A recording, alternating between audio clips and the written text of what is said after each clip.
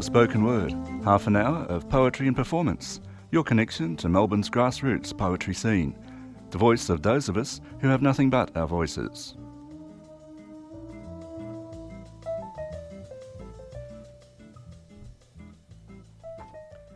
You are listening to 3CR's Spoken Word, and I am George O'Hara, and today we have a phone interview with David Stavanger, and it goes for a while, so we'll get straight into it. Let's have a listen to David. Yeah, so I moved up to Queensland in 2003 from the south of Sydney, and found a community that I just really connected with. I think the combination of the temperature, it's not a very big town, and there's something about the energy where you feel like you can take risks, and maybe there isn't the cynicism about having seen everything before.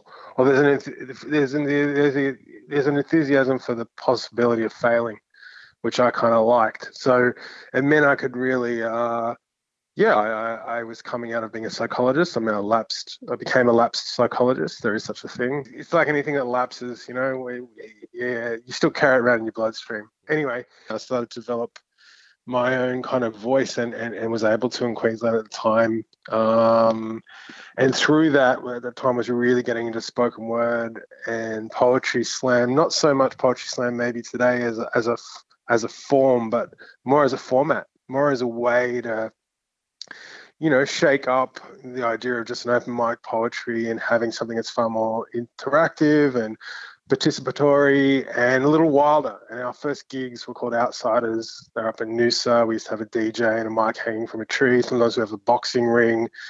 We had people that would, if we were fundraising, I'd put my face in one of those sort of football targets, and people would throw cream buns at me. So yeah, it really wasn't high art. That was not the goal, but it was high kind of joy, experimentation, and very much community together as well. Yeah, totally. It's like a lot of it's even family based, you could say. I don't know if there was language, but no, there was definitely language. The word family's been so co-opted. It's one I kind of tend to avoid. It was actually just a real community, and I think the biggest thing was anybody could turn up and do anything, cool. Which is probably a little different from like the more kind of formal sort of slam, which is there now, which I love as well. I love the whole range of it. In spoken word. Yeah, like an open arts thing, where you've got an open stage and people can come up and do pretty much what they want. Yeah, and I think it was a period myself, and there was other really significant voices that are still around, like Pascal Burton. There was like a new surge of performance poets, really is how most of us identified, I suppose, in that kind of mid-2000s. It certainly wasn't the first time in Queensland, but it was just a new surge of that. And off the back of that, I was creating my own alter ego called Ghost Boy, which was, very kind of gallows humor, punk, cabaret, kind of just trying to push the boundary of what you could and couldn't do live with an audience, and really was majorly into the art of discomfort at the time. And how do you try and lose an audience? Which was also, as I look at it now, more about my own, performance anxiety being distilled. I see it differently now, but well, hindsight's a wonderful thing. Hindsight's a wonderful thing, but at the same time, it was really, what happens if you're a performer and your goal is not to be loved, and that's kind of like was the underpinning of it all. I suppose I started to work with musicians, and around that time, the Poetry Slam was going national through Miles Merrill and his work, and cool. he said, "Hey, do you want to get on board and set up the Queensland chapter?" And that's what happened around 2006. So I sort of helped establish Poetry Slam and the National Poetry Slam in Queensland, and help establish spoken word. But as did many people. But I was just one of those people that was sort of heavily involved in what's still a really thriving scene up there. Yeah, cool. So I've got you were in a band called Golden Virtues. Ghost Boys Golden Virtues was another kind of iteration of of Ghost Boy, where I was, at the time, I think, I was massively into Nick Cave and Iggy Pop and Patti Smith, and I really liked, things like Hedwig, and I really liked the idea of, sort of like, I suppose it was like a spoken word punk circus ringmaster with a full band and mannequins and cabaret, and it was really wild. There was more people on stage than there were in the audience. Yeah, wow. Some of our best shows, there was. Yeah, we were crazy. We would come into Melbourne, book a big room, and of 300 people, there'd be 4 people there. Yeah, wow. But occasionally, someone would see us like a Green Room Award, judge who gave us a nomination or something like that. But we did boho masquerade ball tours through a bunch of cities, and we did Adelaide Fringe in the Spiegel tent, and we sold out some shows up in Judith Wright Centre up in Queensland. But it kind of reached a point where I was just that burnt out with that, and had pushed the idea of Ghost Boy was becoming a cartoon of myself. Yeah. So but it was very DIY. Slap some black makeup on, put on a leather chain, put on a hat, and go out there and get inside the audience to not love me. And that was kind of like the basis of it, really. And there was a lot of psychosexual kind of elements to it, and just great music. The musicians are amazing. They were much better than me. So I just was out front, and I was like an elastic band. They let me stretch out in the audience, and then they dragged me back to the stage. So it's trying to be like the anti-hero of the poetry scene kind of thing. I wasn't particularly trying to be anything. Like I think it was very provocative, but I wasn't trying to be provocative. I think it was actually just me exploring different possibilities of live performance. I'm not trained and trained in performance. I've never done a writing degree. It's never really interested me that much.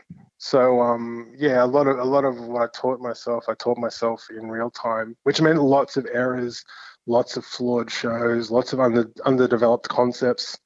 And I think in Brisbane and other places, there was something about that rawness which was kind of appealing. Yeah, fantastic.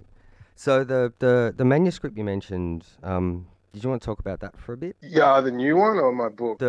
Start with the book. Okay. The book, The Special, a good friend of mine, the poet Nathan Shepardson, amazing poet, had been encouraging me for a couple of years to enter the Thomas Shapcott Prize, which is a manuscript prize in Queensland, run through Queensland Poetry Festival in Arts Queensland. I finally did in 2013. The manuscript was The Special, and it came out in 2014 through University of Queensland Press, and it was really amazing. I was kind of like this performance poetry freak, heavily associated poetry slam, and suddenly I had a page collection. I had people come up to me saying, "Oh, we didn't know you actually wrote real poetry as well." What is real and talking about me in the third person. Yeah, what is real poetry? That's always an interesting and boring debate all at once. So no, look, I was really incredibly fortunate for that to happen, and those poems, most of those people hadn't seen, and the book was really about I suppose all the experiences I'd absorbed as a psychologist, as well as starting to explore some of the mental health issues I'd started to face in the years preceding that manuscript, and other things, and I had my own way of writing it. Again, a very gallows humor and my own way of working on the page, which I think is really, really essential to poets, to find their own way to work in a medium rather than try to work the medium like everyone else is working it. Yeah. No, I actually read through that book, the Special, and some of it was, I've been through the mental health areas of stuff, and I found it quite confronting actually. To see the views of the people on the other side, like the people dealing with someone who's been submitted or committed to the mental health area, like my favourite poem that I liked in that one was the fridge. Believe it or not, it was just that observational, just this weird observational thing that was during the floods. Yeah, Fridge. A lot of people, well, not a lot of people, probably three, really like that poem. And yeah, it was the Brisbane floods, 2011. I think most poets in Brisbane in some way wrote a poem about it, and yeah, it was just a lot of surreal images. It was hard. And I think when those sort of major events happen where you live, it's hard not to, Yeah, totally. if you're a writer, and it's just about, how do you write about it in a way that's not just, I don't know. It was so absurd. How could you not write? How could you not write about it? Yeah, You didn't yeah, have to make it any. You didn't have to amplify the yeah. absurdity.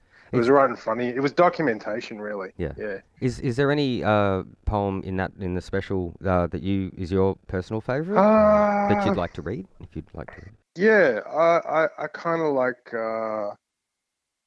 I don't read this one very often. It's the last poem called Sky Whale. I like it because it was late. It was written later on, and the Sky Whale was a controversial kind of hot air installation thing. It was supposed to look like a whale, Yeah. and there was issues with it to do with I don't know, handling the wind in certain areas. Anyway, I don't remember the whole backstory, but I'd gone down with my partner, Emery, to see it in a park, and I wasn't in a very good place at the time, and then we just ended up looking up at the sky. So this is Sky Whale for Emery. They lied. There is no whale in the sky. The ocean is not blue right through. On the hottest of days, wearing black inside out, swept off course to land. Looking up at the tallest trees, wounded men weep in the woods. You're all I need to get by. The oracle spoke of how we are chasing the wonderful. There is no more that can be planned. I don't care who gets angry. There have been such times of hate. This place is the last place to hide.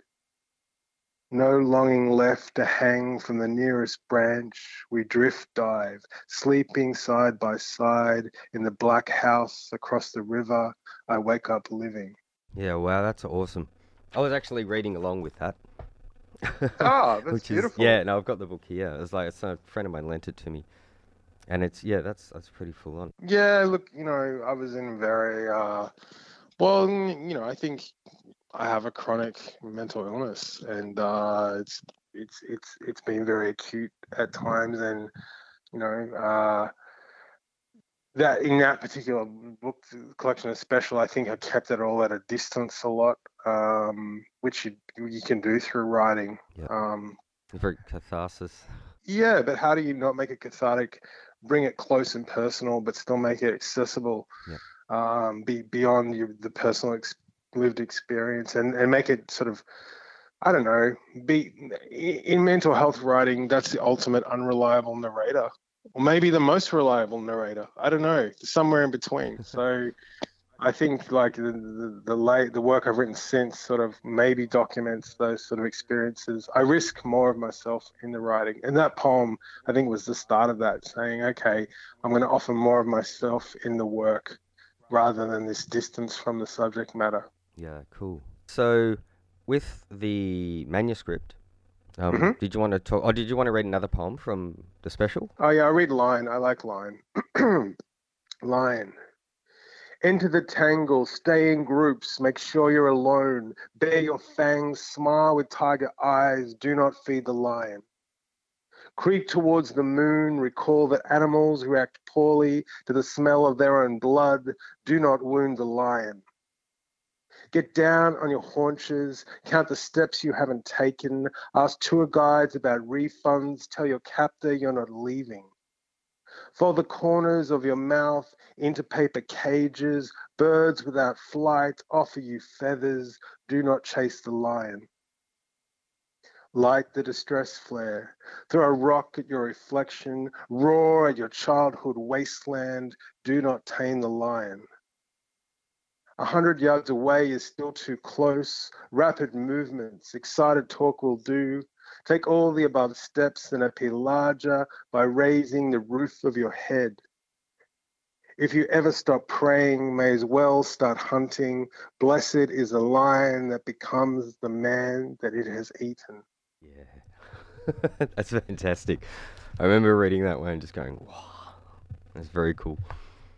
I like something, there's something, I don't know, proverby, primal, Yeah, about totally. essential about that one, which I wish I could write more often. But yeah, I really like that piece. Yeah, that's brilliant. So, yeah, with the manuscript, did you want to talk about that? Yeah, so I was really lucky last year, fortunate, and you got, it's the art is a mixture of fortune and fucking hard work. Yeah, You gotta you gotta kind of be a mixture of a kind of yeah, kind of be charmed and a grifter and really dedicated and kind of relentless and a hustler too, I think. And part of that is grants. So I was lucky to get a Australia Council grant after, I've written plenty of grants over time. And part of that grant was for my next manuscript, which had kind of been on delay because I was in more producer role with Woodford Folk Festival and co-directing the Queensland Poetry Festival, which took everything out of me and my partner Anne-Marie DeFew in giving everything to that. That was our creative project, really. So yeah, the next manuscript's called Case Notes, and it's just finished. I've been really lucky to have people like UQP's former poetry editor Felicity Plunkett and Laura G. Mackay, amazing writer in Melbourne, look at it, and someone who's a real mentor of mine, Jennifer Compton, who I love Jen. gave it a line by line forensic kind of interrogation. And what's best is doing that with her late at night and hearing her laugh in response to the lines, as if you're not there. And then you go, yeah, and savage lines that need savaging. And yeah, I mean, if she invests in your work, she invests in your work. And that's such an important thing to have older mentors with your work. It's just critical, I think. Yeah. No, I love So Jen yeah. Compton. I've found like one of my housemates read a poem, and Jen came up to her and said, I wanna do some reviewing and editing with you, because yeah, and that's like it's a real honor to have someone do that, who's established as a poet, which is really cool. Yeah, never turn that down. I Yeah, think totally. people sometimes want praise because we all have that massive void of assurance, which will never be filled anyway. I don't think. And yeah, when people like Jen, they're kind of they're elders, like people like Ian McBride, people like Pye. I mean, Yeah, totally. they're just some Melbourne figures, but I think that's something Melbourne maybe had. Like when I was in Brisbane in the mid 2000s, there a gap had maybe been missed a little, and that's starting to change. Had started to change when I just recently left Brisbane. But I think you really need those older poets to offer to invest in your work and challenge you on your work, and always take criticism as the highest praise. Like it's you're really blessed if someone wants to critique you. Yeah, Um, totally. that's such a rare gift. Yeah. Because it just helps. It helps improve like your work, and it gives someone else's view. And if, yeah, as you said, they're elders. They're like, tribal elders that are coming in and giving you advice on stuff that you love Well, doing. yeah, I think, you get better. I think you get better I think you get better as a writer the longer you go. Maybe not always, but these writers have seen something maybe you haven't, or need to confirm something. You need to push further. Mm. Laura J. Mackay is always amazing at just sort of telling me to keep being sort of dangerous and work that's dangerous, and read these pieces to pursue this thread further, and really made me think about the work. It is. It's interrogating the work. Someone interrogating the work, because sometimes you're too close to it.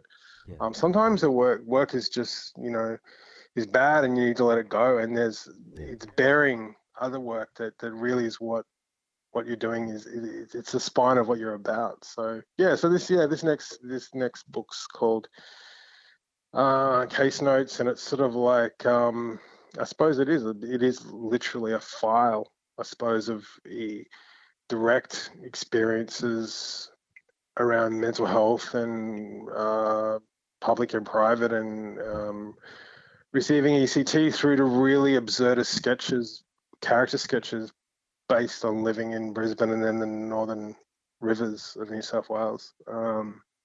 Yeah, cool. So when does that? So that's finished writing now. Is that coming out soon?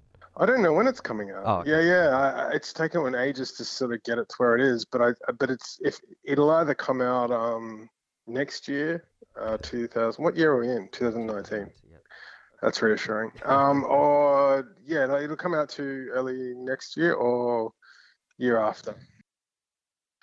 So for the listeners, I was just talking to George and my landlord from where I just moved. We've had removalist moving stuff, and we've been in a big dispute with them, and they left half our stuff behind, and then if we didn't pay them by 6 p.m., they were extorting us for more money, and they were going to bring it down. This is the life of the life of a poet. Yeah. So thank you for letting me take that call to negotiate with my last landlord. Nothing like having multiple landlords calling you in the one day. It's it's fantastic. But So yeah, that's kind of like I suppose that's kind of what Case Notes is. Plus looking at I don't know, like the idea of poetic. I really like the idea of poetic. Is poetry memoir? How reliable is first person? The idea of unreliable narrators, and I think I mentioned that before in mental health, and it's just sort of like observational, kind of surrealist observational sketches of different things. Like a different point of view. A different point of view, which is kind of more shorter prose. Poems, a bit more poetry about my son, which I don't usually. So it's sort of like experimenting with a lot of different things: form, voice, subject matter. I really love it. Jen Compton really liked it, so that's a good sign. That's always good. So Jen likes it. It's good. Exactly. Yeah. Can you read from the? Yeah, I can read. I can read.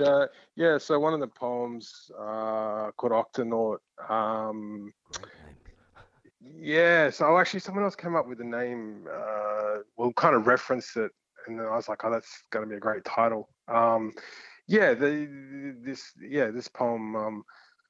I don't enter a lot of prize things, but I entered it into the Moth Irish Poetry Prize, this big prize. Shortlisted, which is not so much me bragging, more kind of just shocked. I was totally shocked. I got a call at like 11 o'clock at night from this Irish editor saying it being shortlisted. So this poem's really about my son. I just read it to him the other day actually, and it's really about kids that aren't neurotypical, I suppose is the best way to put it. So this is called Octonaut. Every time scientists go into the midnight zone, they find a new species. My son is telling me this as he picks at his hands as if they're locks to release. Every time I'm with my son, I'm in that pitch dark, so familiar and unknown, looking for the luminescent when the lamp goes out. Walking across a footbridge, he tells me water is harder than concrete. Someone jumped from this very bridge last week. My son wants to know if he knew the fact before he leapt. I'm not sure what he knew. My son tells me even if he survived the fall, he wouldn't have been able to swim with broken limbs. Sometimes in the midnight zone, there are fish who pass by like sparklers, segmented worms, the snorkel masks of parents trying to understand that which breathes below the surface. All these specialists measuring depth. I don't know what my son sees when he swims alone. I know my son does not live in a world of perpetual darkness. I know he has colossal dreams. He's too tall for his strange thoughts. I don't need a doctor to use the word complex more than once. Every time scientists go into the midnight zone, they see someone's child floating like a lantern, reading alone in the corner of the sea's bed, waiting for experts to name their light. Yeah, wow. I like that one. So yeah. I mean, there's probably more light in my work than some people might think. I mean, that's kind of a love poem for my son, really, and for our the space between us and within us, I suppose, that makes us mother and son, really. Yeah, and I read it to him, and he liked it in his own unusual way of liking things. So yeah, they're the things that sort of strangely matter, I suppose. But that's probably not typical of the new book. And I like that. And there's tenderness. I'm getting more and more into tenderness in writing. Yeah, cool. So you'll be coming to Melbourne soon. Did you want to talk about the work? Do you have any gigs on in Melbourne when you come down, or is it just the workshop? Yeah, I got this theory that if you're a poet, you really should get down to Melbourne. If not once a year, close to. I used to come down once a year and do Ghost Boy gigs, and now kind of life, etc. But I still get down pretty regularly and try to do readings. Like I think last time I was down, I read Anthony and Santo and Amanda's gig, which is a fantastic gig. I love their gig. I can't think of what it's called right now. The Owl and Cat? Is that the... Yeah. I think it was that long play or something else last time I was down there. I just love the vibe, the way features, kind of the way they create a space for the features. And I think the time before that I read at La Mama, which, it's one of my favorite gigs. Everyone, beautiful thing. How could you not love reading at that? But I'm doing the what's it called? I'm doing the Melbourne Poets Union feature at Hare and Hyenas. Yep. I think it's on the 17th of May with Anya Warwitz, who is one of her pieces is in this new spoken word anthology, which I'll talk about in a sec. Really looking forward to seeing her read, because to me she's one of the most interesting sonic performance poets. That kind of performance prose, I love her stuff. And that's at Hares and Hyenas, which are Crusader and the crew there. I haven't been there for a while, but last time I did a Fringe show as Ghost Boy many years ago, and it's one of my favorite venues. Great. The bookshop that at night turns into a awesome thing of awesomeness. Yeah, and it's so open, and there's nothing really like that. There's can't think of an equivalent venue to that, say in Queensland maybe. There's some great venues, but yes, I'm doing that. I'm doing Sporting Poets on the Sunday. Alice Allen runs that gig, and I don't know who I'm reading with, but that's supposedly an awesome gig. And then doing the workshop for Melbourne Poets Union on the Saturday, the 18th, which Tina got in contact and said, will you do a workshop? But I said I will, but it's not really going to be exactly a poetry workshop. More interested in that space between, particularly for emerging spoken word artists or spoken word artists who want to look at how do how they kind of transition that work to the page medium, how to kind of edit it for that space in their own way, but maybe ways to look at it, in that space. Spoken word artists are always uncomfortable doing that, and maybe it's not intended for that, but some want to, and so maybe lose something in that. So that's kind of like the goal of the workshop, really. Emerging and mid-career spoken word artist. I don't know what a mid-career spoken word artist is, actually. That's a wank of a term, but but spoken word artists do have careers now. Like they didn't, like when 2004-5 when I was starting out, it wasn't the same as it is now. There are spoken word artists like Omar Musa and Maxine Beneva Clark and others that have really crossed over majorly, and that's so good to see. That's so good to see. Unfortunately, that's all we have time for this week. So until next time, this is George O'Hara for 3CR's Spoken Word.